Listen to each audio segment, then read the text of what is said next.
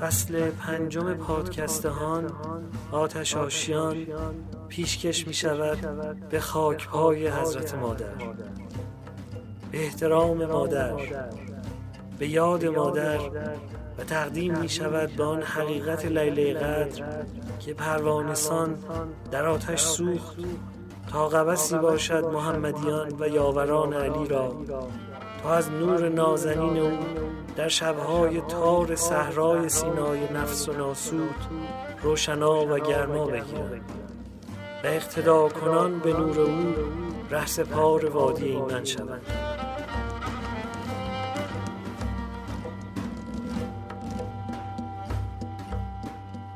در فصل 5 19 شب هیئت هان در کنارتان خواهد بود.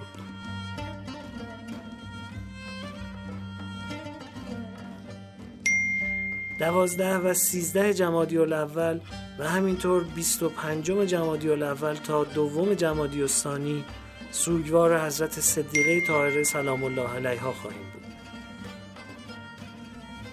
10 جمادی الثانی از جناب جعفر ابن ابی طالب، اون سردار بزرگ اسلام، سخن خواهیم کرد.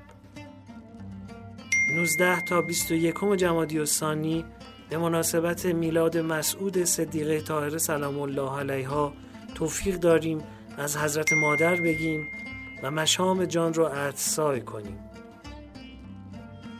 29 جمادی الثانی سالگشت درگذشت عموی بزرگوار امام عصر علیه السلام جناب سید محمده و به شرافت اون عالی قدر واپسین شب فصل 5 هان. سینه از آتش دل در غم جانانه بسوخت، آتشی بود در این خانه که کاشانه بسوخت. تنم از واسطه دوری دلبر بگداخت، جانم از آتش مهر رخ جانانه بسوخت.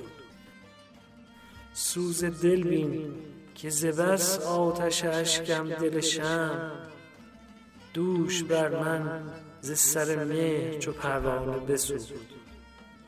آشنایی نه غریب است که دلسوز من است، چون من از خویش برفتم دل بیگانه بسوخت.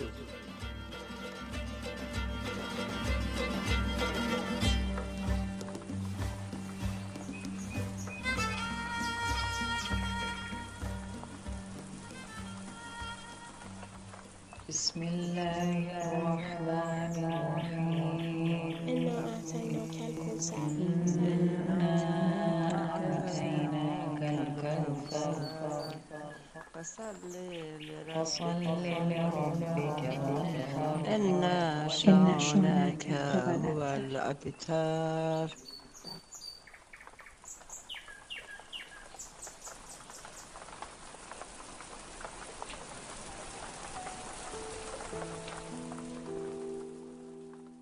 مادر چهارشنبه ها اینطور دعا میکرد: اللهم احفظ علینا ما لو حفظه غیرک ذا.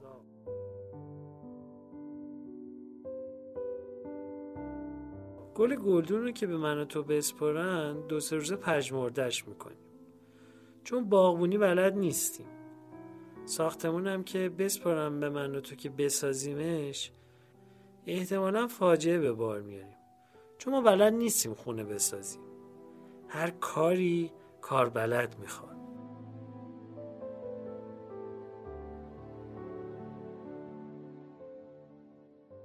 اون گل قشنگ مراقبت‌های لازم داره که فقط یه باغبون میدونه و اون ساختمون اصولی داره که فقط یه معمار میشناسش. وجود من و تو هم مثل گلیه که ظریفه و مراقبت لازم داره. مثل ساختمونیه با جزئیات فراوون که عملکرد هر بخش با بخش دیگه‌اش فرق داره.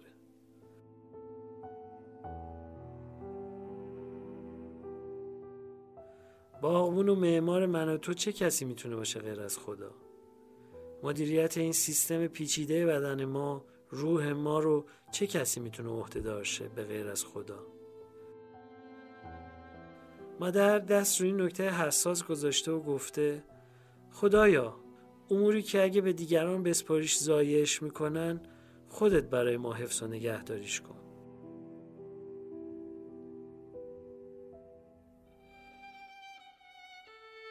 اینجوری خیالمون راحته که فرمونمون رو به دست کسی که از هر جهت مطمئنه سپردیم. کسی که اهل ضایع کردن کسی و چیزی نیست. کسی که اسمش حافظ و نگهبانه. کسی که اشراف کامل داره به ساختمون من و تو. کسی که باغبون مهربونیه برای گل وجود من و تو.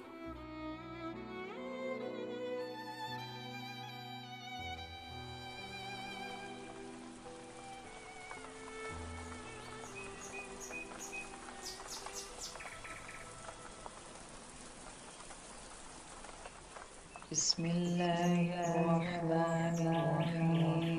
إنا أعطيناك الكوثر إنا أعطيناك الكوثر فصل لربك إن شانئك هو الأبتر.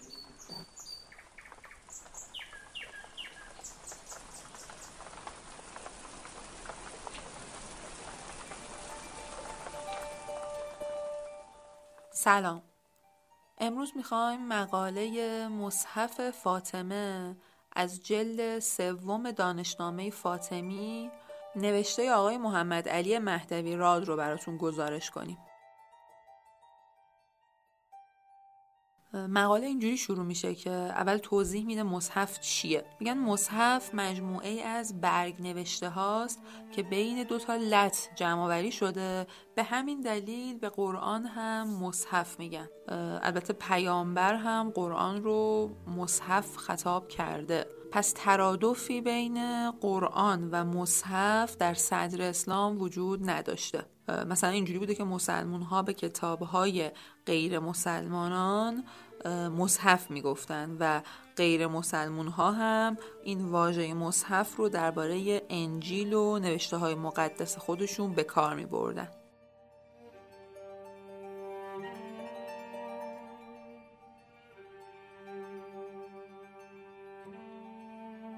در روایات اهل بیت پیامبر در منابع شیعی از مجموعه‌ای با عنوان مصحف فاطمه یاد شده. اختلاف روایات و یه وقتایی هم تعارض ظاهری اونا باعث شده که داوری‌ها در چگونگی اون یکسان نباشه. البته یه نکته مهم اینه که تعدادی از روایاتی که عنوان مصحف فاطمه تو اونها اومده سندهاشون خیلی صحیح و استواره و به همین دلیل تو اصل وجود مصحف تردیدی وجود نداره.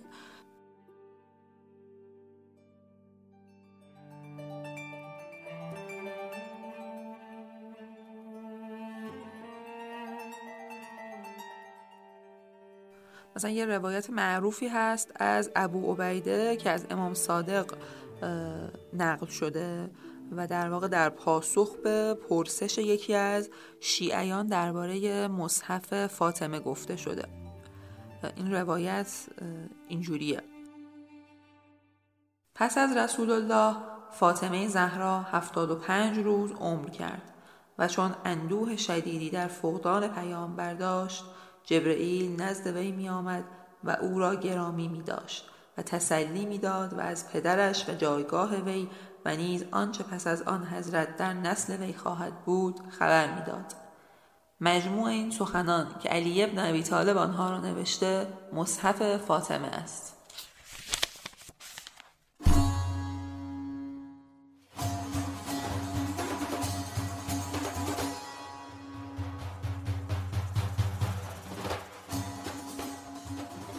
یا مثلا یه روایت دیگه هست از حسین ابن ابوالعلا که از امام صادق او هم نقل کرده که امام از وجود جفر سفید بین نزد خودشون خبر داده و گفته که محتوای اون زبور داوود و تورات موسی و انجیل عیسی و صحف ابراهیم و حلال و حرام و مصحف فاطمه زهراست.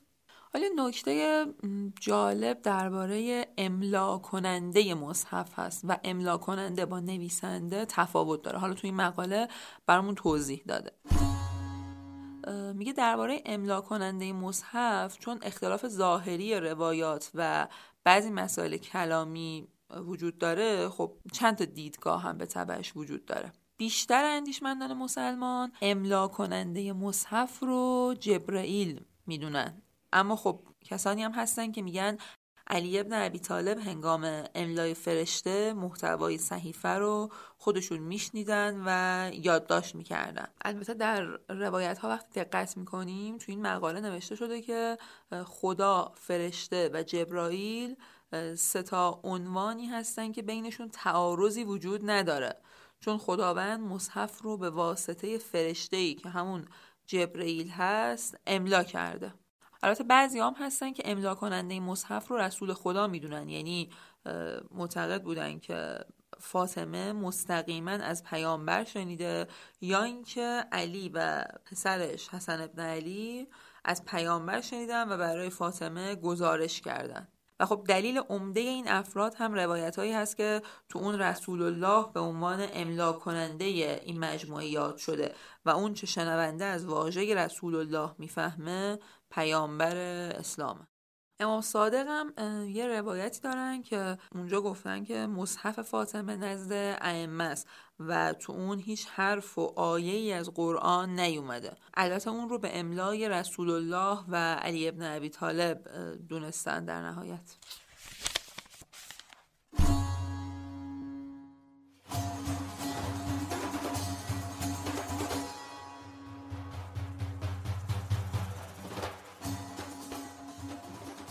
مسئله بعدی که این مقاله بهش پرداخته نویسنده مصحف هست. همه علمای شیعه و همه روایت هایی که به گونه از مصحف یاد کردن هم داستانن که کتابت مصحف رو علی ابن ابی طالب انجام داده. البته یه تعداد کمی از مورخان هستن که نگارنده مصحف رو خود فاطمه زهرا دونستن و گفتن اون چرا که حضرت علی و حسن ابن علی از پیامبر برای فاطمه زهرا بازگو کردند، فاطمه زهرا نوشته.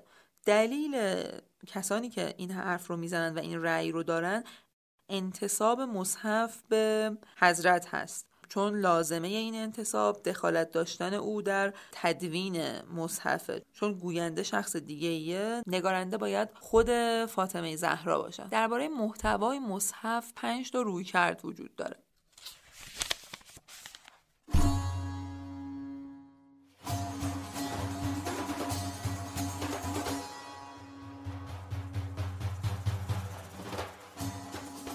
رویکرد اول کسایی هستن که بر اساس روایات متعدد مصحف فاطمه رو مشتمل بر حقایقی مثل جایگاه پیامبر، آینده فرزندان پیامبر و بیان رویدادهای آینده و اسم اونها و وصیت‌های اونها میدونن و مثلا نام همه پادشاهان رو و حاکمان رو تا روز قیامت معتقدن که توی مصحف فاطمه نوشته شده.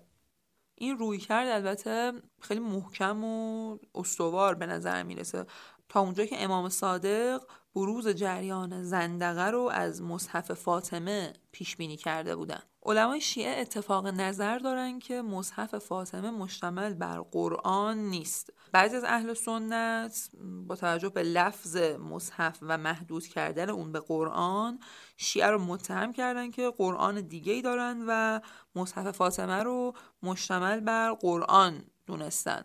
اما خب در بین شیعیان این نگاه وجود نداره.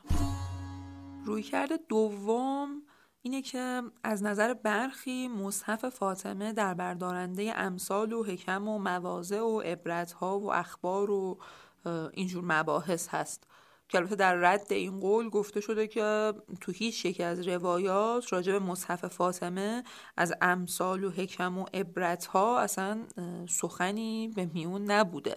رویکرد سوم کسانی هستن که تصریح کردن مصحف فاطمه مشتمل بر احکام شرعی و آداب و اخلاق و حوادث آینده بوده و بیشترین احکام و اصول و بنیاد اون چیزی که مردم به اون نیازمند بودن معتقدن که در مصحف فاطمه بوده.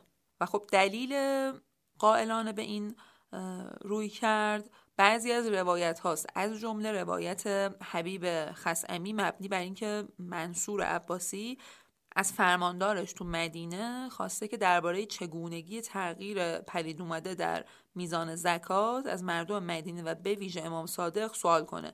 کسی نمیتونه پاسخ قانع کننده‌ای بده تا اونجایی که امام با تکیه بر کتاب فاطمه پاسخ میده. عبدالله ابن حسن از امام درباره منبع سوال میپرسه و حضرت میگن که اون رو در کتاب مادرم فاطمه خوندم.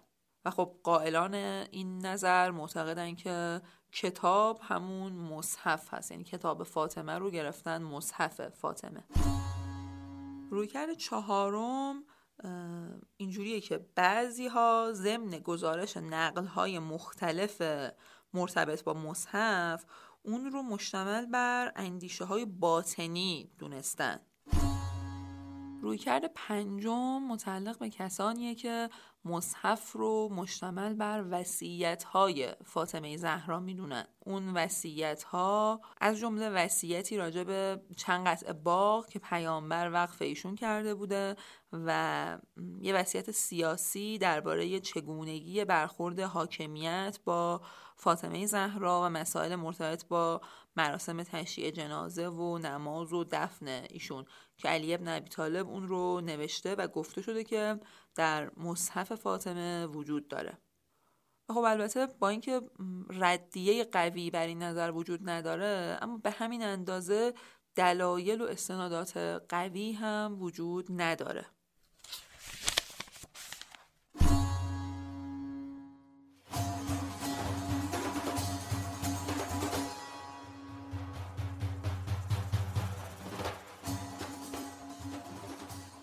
اما در پایان مقاله میگه که چیزی که بر ما روشن هست و به نظر میاد قطعی باشه اینه که مصحف فاطمه مثل یه میراث نزد امامان بوده و اونها در پایان عمرشون مصحف رو به امام بعدی تحویل میدادن. و خب در بعضی روایات هم اومده که همراه داشتن مصحف از نشانه های امامت هست.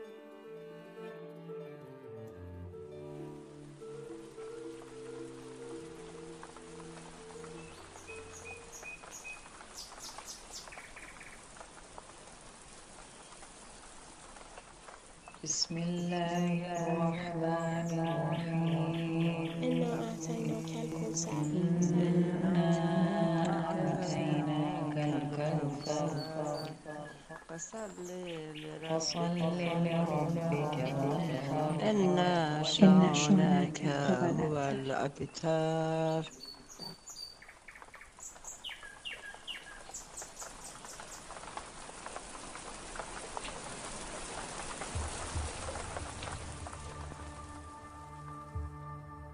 اشعاری منسوب به حضرت فاطمه سلام الله علیها بر سر قبر پدر یا در جریان اطعام به مسکین، یتیم و اسیر در ذیل تفسیر آیه 8 سوره انسان ذکر شده است که در صحت انتساب آنها به حضرت تردید وجود دارد. وصیت‌های حضرت فاطمه سلام الله علیها. در ضمن روایاتی وصایای حضرت درباره این موضوعات آمده است. وصیت به امیر مؤمنان علیه السلام که پس از رحلت من با امامه ازدواج کن، ساختن تابوت و تسریع در تجهیز و دفن، اینکه خود امیر المؤمنین علیه السلام غسل و کفن حضرت را بر عهده بگیرد، دفن شبانه و خبر ندادن به کسانی که در حق حضرت ظلم کردند، اصرار بر مخفی ماندن قبرش، خواندن قرآن پس از خاکسپاری کنار قبر وی و وصیت مکتوب فاطمه سلام الله علیها درباره انفاق و تصدق محصولات باغ‌های حضرت که تولیت آنها را به امیر مؤمنان علیه السلام و پس از ایشان به امام حسن و امام حسین علیهم السلام سپرده است.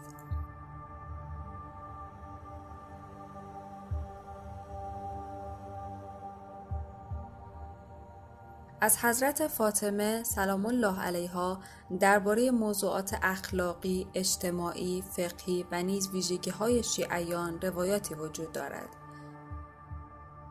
اوصاف و فضائل شیعیان و مؤمنان. فاطمه سلام الله علیها معیار شیعه بودن را عمل به اوامر و نواهی اهل بیت علیهم السلام معرفی کرده و از پیامبر احادیثی درباره شیعیان روایت نموده است. از جمله بهشتی بودن امیر مؤمنان علیه السلام و شیعیانش، خوشبختی و سعادت دوستداران علی علیه السلام در حال حیات و ممات و شقاوت دشمنان علی علیه السلام و اینکه هر کس بر محبت آل محمد بمیرد شهید از دنیا رفته است.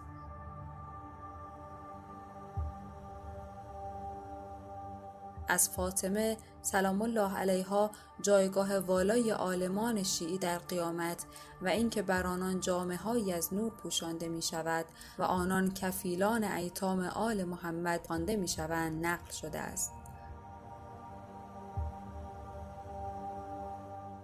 در حدیث معراج برخی از فضایل شیعیان بیان شده است، مانند پاکیزگی ولادت، رستگاری، برخورداری از نعمتهای ویژه بهشتی و پوشیده بودن در قیامت. احکام فقهی. از فاطمه سلام الله علیها احادیثی در ابواب فقهی نقل شده است. همچنین درباره افعال آن حضرت روایاتی وجود دارد که مستند احکام فقهی قرار گرفته است. از جمله درباره آداب وارد شدن به مسجد و خارج شدن از آن، حجاب، نماز، خمس، فیء، صدقه، وقت دعا، حقیقت روزه، آزاد کردن بنده، آثار به دست کردن انگشتری عقیق، تراشیدن موی نوزاد و عقیقه کردن و صدقه دادن برای او، حرام بودن مسکرات، درآمدن از احرام عمره تمتع، غسل میت، آزادی بردگان، آداب حج و حلال بودن گوشت قربانی.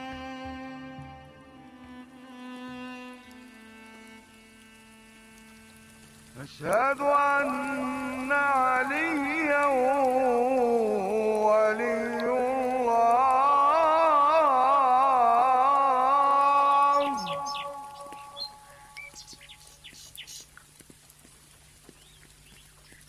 أشهد أن عليا حجة الله.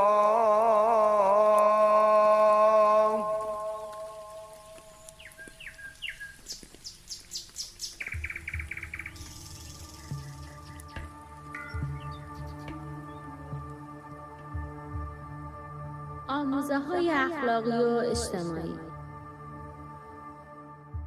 رسول خدا نوشته‌ای به فاطمه عطا کرد و به وی توصیه نمود آنچه را که در آن است فرا گیرد. در آن نوشته اذیت نکردن همسایه، احترام به میهمان، گفتن خوبی دیگران یا سکوت از نشانه‌های ایمان شمرده شده بود. به گفته حضرت فاطمه، خوشرویی برای مؤمن سبب رسیدن به بهشت و برای معاند سبب در امان ماندن از آتش.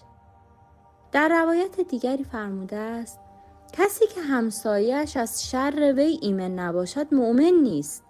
خداوند انسان‌های بردبار و عفیف را دوست دارد و انسان‌های بددهن و بخیل و گدای سمج را دشمن می‌دارد.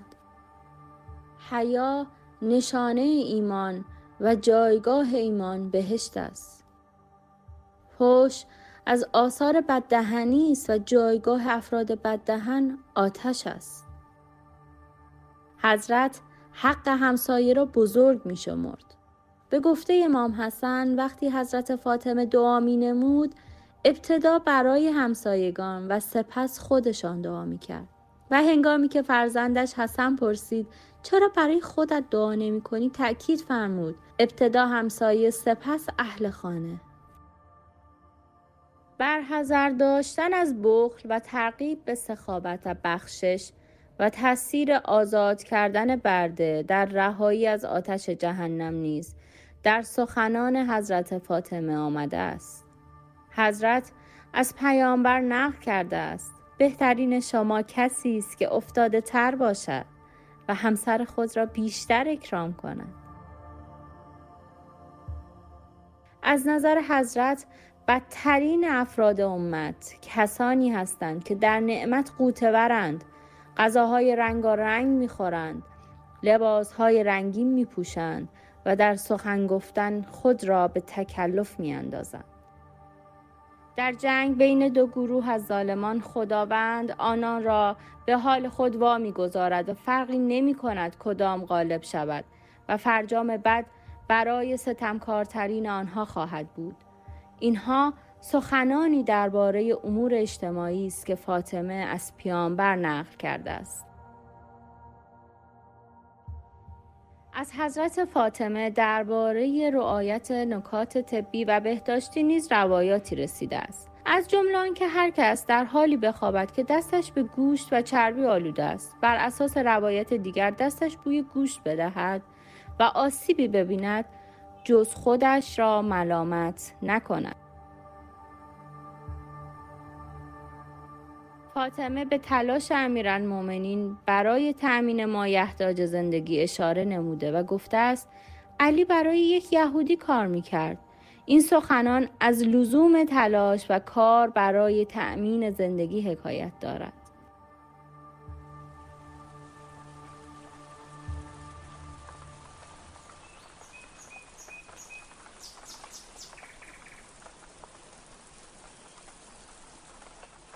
بسم الله الرحمن الرحیم. انا اعطیناک الکوثر إنا أعطيناك الكوثر فصل لربك وانحر إن شانئك هو الأبتر.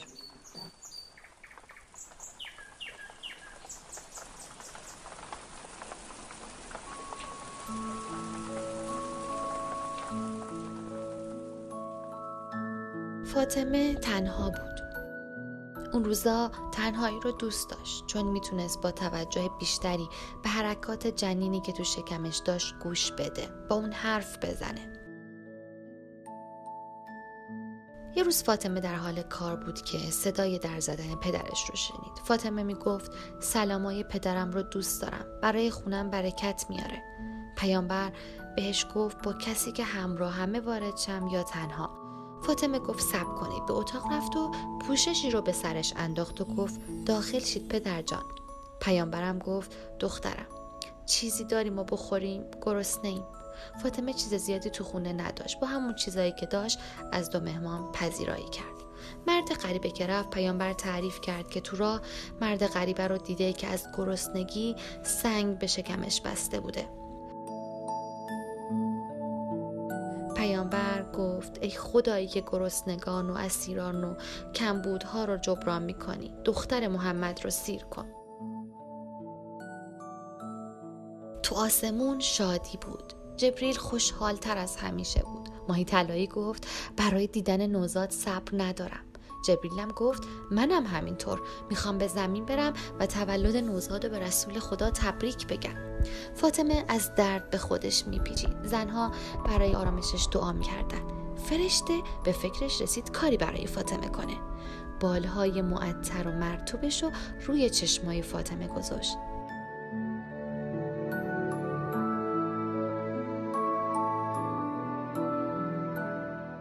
احساس آرامشی غریب وجود فاطمه را گرفت و کمی بعد فاطمه به یه خواب خیلی خوش رفت. فاطمه چشاشو با صدای گریه نوزادش باز کرد. زیر لب گفت خدای شکرت.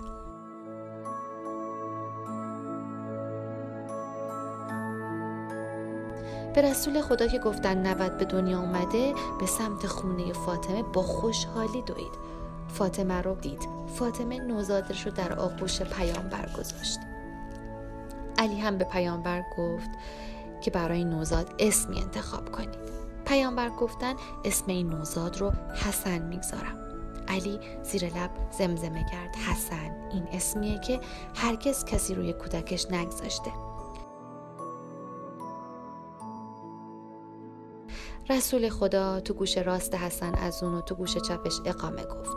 بعد موی سر نوزاد رو تراشید، یه موی نرم و سیاه و کوتاه. موها رو دست علی داد و گفت هم وزن این موها نقره صدقه بده. حسن رو در آغوش مادرش گذاشت و گفت من میرم گوسفندی برای نوام عقیقه کنم.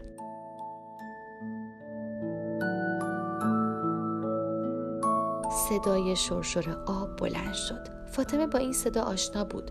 فرشته آبی گفت سلام فاطمه، تولد نوزادت مبارک. همه فرشته ها، درخت ها، ماهی ها، همه اهل بهشت از تولد نوزادت خوشحالن و به تو تبریک میگن. از دید فرشته های آسمون نوری تو زمین درخشید. فرشته ها و اهل بهشت به اون نور خیره کننده نگاه کردن. خدا گفت ای اهل آسمون، شاهد باشین که اون و دوستدارانش از عذاب جهنم در امانن. کسی پرسید اون کیه؟ خدا گفت بنده ای رو که میبینید در مقابل شما اینجوری ایستاده و غرق در عبادته، اون بنده خوب منه. فرشته آبی این بار جواب داد اون فاطمه است.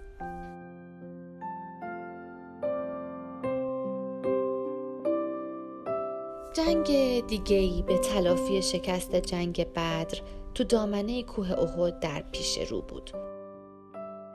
مشرکا قسم خورده بودن که انتقام میگیرن.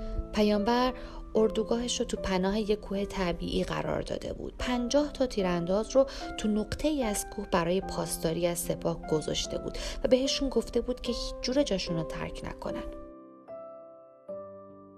بلال از اون صبح گفت و مسلمونا نماز خوندن. جنگ شروع شد. مسلمونا کم بودن. علی بود، حمزه بود، مقداد بود و بلال. همه شجاع و جنگجو بودن، اما تعداد دشمنا خیلی بیشتر بود. ناگهان وسط جنگ گفتن پیامبر کشته شده.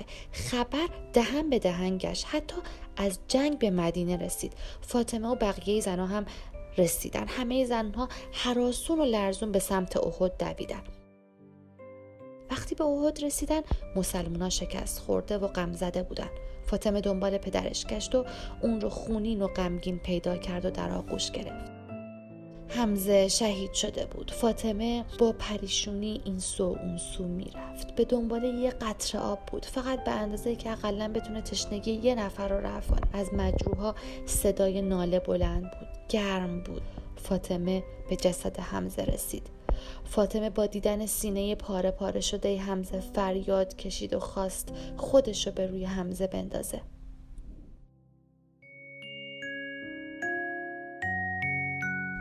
اون روز تو بهشت انارها پشت سر هم ترک می‌خوردن و دونه‌های سرخ یاقوت بر سر تازه واردا می‌ریخت. اول از همه حمزه وارد شد و پشت سرش بقیه شهیدای احد وارد بهشت شدن. فرشته آبی گفت میدونم مسلمونا شکست خوردن. حمزه کشته شد، دندون پیامبر شکسته و پیشانیشون خونی شد. شاید اگه اون 50 تیرانداز به حرف پیامبر گوش میکردن و جاشون رو ترک نمیکردن، مسلمونا شکست نمیخوردن.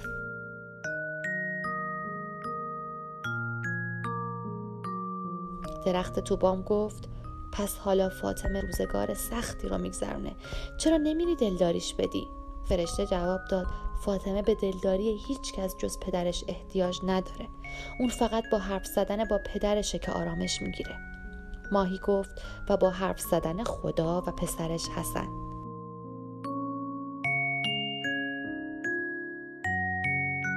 درخت توبام گفت و البته با حرف زدن با نوزادی که تو شکم داره و قراره به زودی به دنیا بیاد. فرشته و ماهی گفتن چی؟ یه نوزاد دیگه؟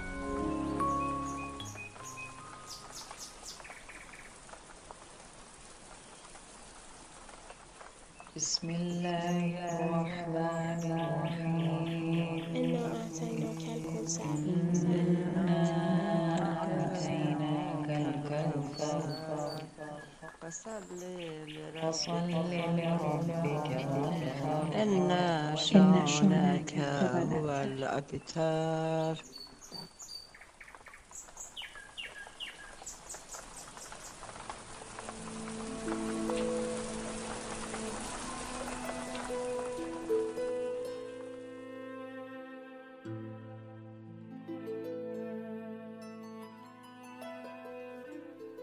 امام سجاد پس از ذکر وصیت به دفن شبانه و از بین بردن علائم قبر گفته است: امیر مومنان علی علیه السلام نیز همه وصیت‌های دختر پیامبر را انجام داد.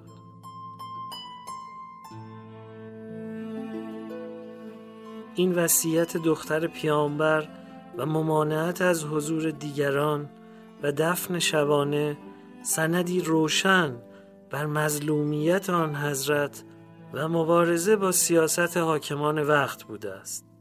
در پایان یکی از دو وصیت مکتوب آن حضرت آمده است: وقرأ علی ولدی السلام الی یوم القیامه. به همه فرزندانم تا روز قیامت سلام برسان.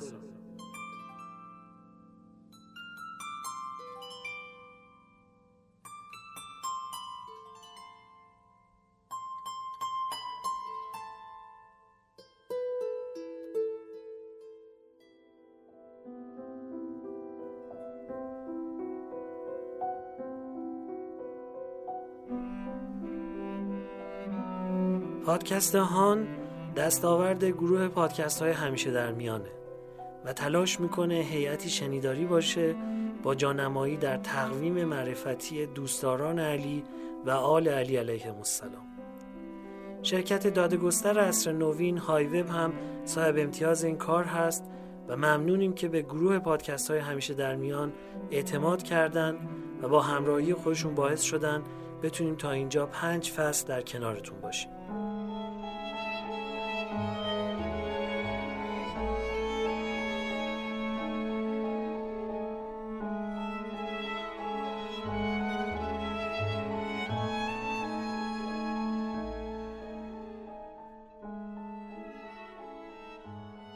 اون چه که در دیباچه برنامه شنیدید نفس یا نفس بود که بخشی از سماع طریقت بکتاشیه عثمانیه. بکتاشیه محبوب ترین و مردمی ترین طریقت‌های تصوف در عثمانی بودن که ارادت و تمایلشون به اهل بیت علیهم السلام زبانزد خاص و عامه.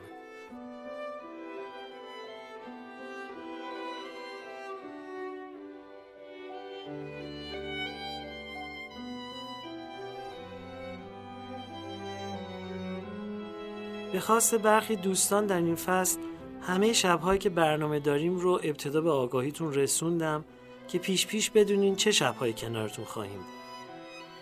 متنی که راجع به دعاهای حضرت مادر خونده شد توسط خانم سید زهرا برقعی نوشته شده بود. معرفی کتاب رو با صدای خانم زهرا شمیرانی شنیدید. این شب‌ها خانم‌های مختلفی دست همیاری به ما دادن و هر کدوم بخش‌هایی از اوصاف حضرت زهرا رو برخوانی کردن. امشب صدای خانم‌ها انسی سادات هاشمی، زهرا جوادی رو شنیدید. نقل قصه بر پایه کتاب تو از بهشت آمده‌ای نویسنده محترم سرکار خانم فریبا کلهر توسط خانم شایسته شیخ عطار انجام شد و من محمد حسین بنکدار تهرانی میزبان شما تو این پادکست هستم.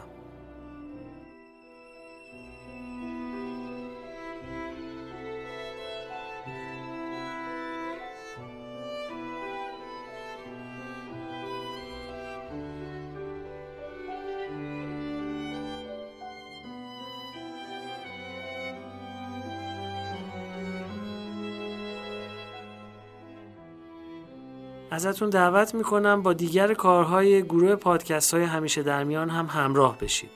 شما میتونید کارهای ما رو در پادگیرهای گوناگون از جمله کست باکس، اپل پادکست و گوگل پادکست، انکر و اسپاتیفای بشنوید و اخبارش رو از راه صفحه هامون در اینستاگرام و تلگرام و روبیکا دنبال کنید.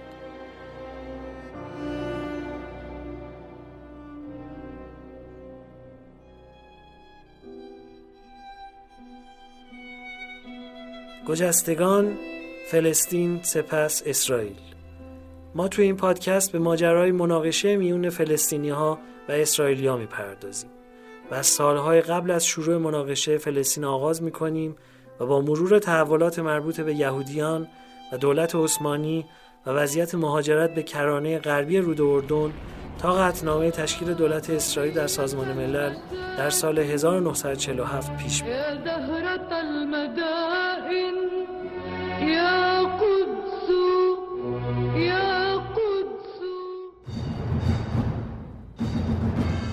گجستگان، فلسطین، سپس اسرائیل.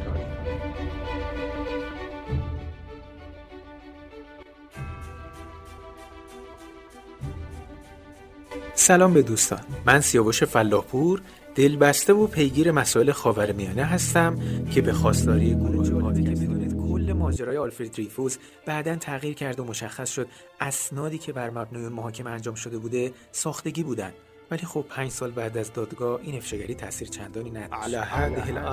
پادکست زنان که رسانه‌ای هست برای زنان و بنا داره به جای اینکه درباره زنان حرف بزنه با اونها حرف بزنه و همه گفته‌هاش از راه شنیدنه و تلاش میکنه به جامعه بگه مسئله زنان فقط مسئله زنان نیست، مسئله همه ماست. زنها نیمی از جهانن و مسئله زنها مسئله همه جهانه. زن بودن نباید ابزار باجگیری باشه، نه باجخواهی در هیچ حوزه‌ای، نه عاطفی، نه سیاسی و نه اجتماعی و حقوقی و فقهی.